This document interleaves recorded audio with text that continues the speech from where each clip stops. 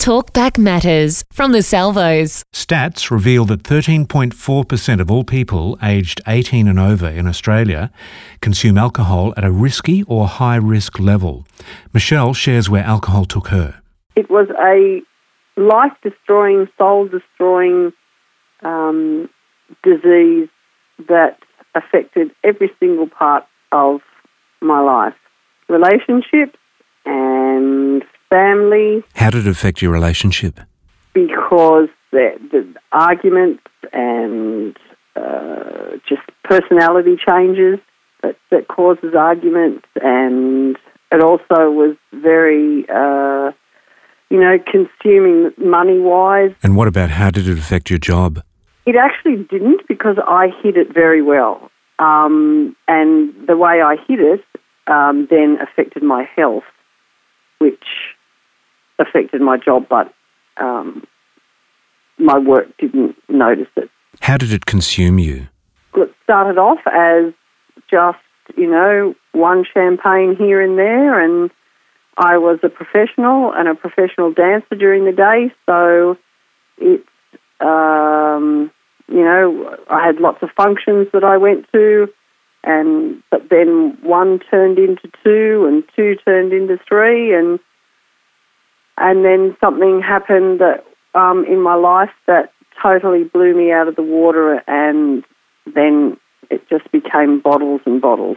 And what was that thing that happened?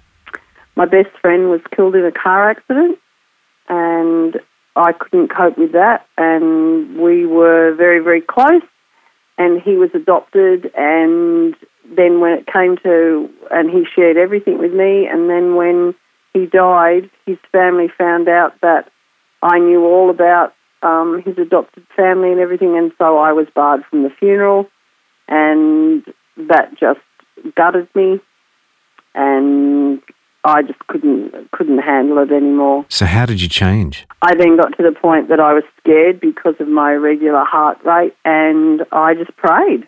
And I prayed and prayed and prayed. I had been in the Salvation Army for probably 10 years then, and I used to look at the people in the Salvation Army and think, how can you not have a drink and have a good time? How can you not have functions and things and not have a drink? I will never go into uniform. That would be something I would never ever do. And when I got to my lowest point and was on my knees crying out to God and was very, very sick, I said to God, will I go to people?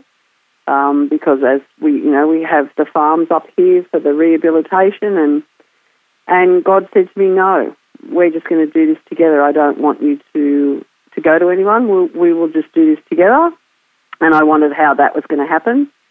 And about a couple of weeks later, he came to me at night one night, and he said, I want you to go into uniform, because God knew that if I made a commitment that I keep to it.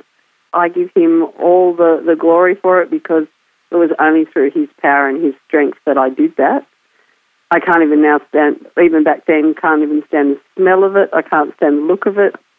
And that was just, God just did all that. And how do you keep that going? I do a lot of Bible studies. I do a lot of studying on my own, and prayer, and God's just so many miraculous things happened after I gave it up. So it sounds like that sticking close to him, reading each day, walking with him closer has really made that big difference. And paying attention more. I mean, you go to church and it can go in one ear and out the other, and it can just be a Sunday thing.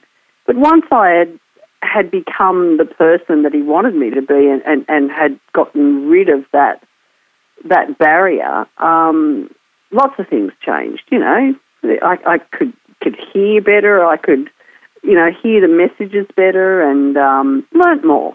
Wow. And just became a totally different person. Wow. And work-wise, he just built up my work, and I honoured him, and he rewarded me. It was just wonderful. That's Michelle's story. If you or someone you know needs help beating alcohol, call the Salvos on 13 Salvos.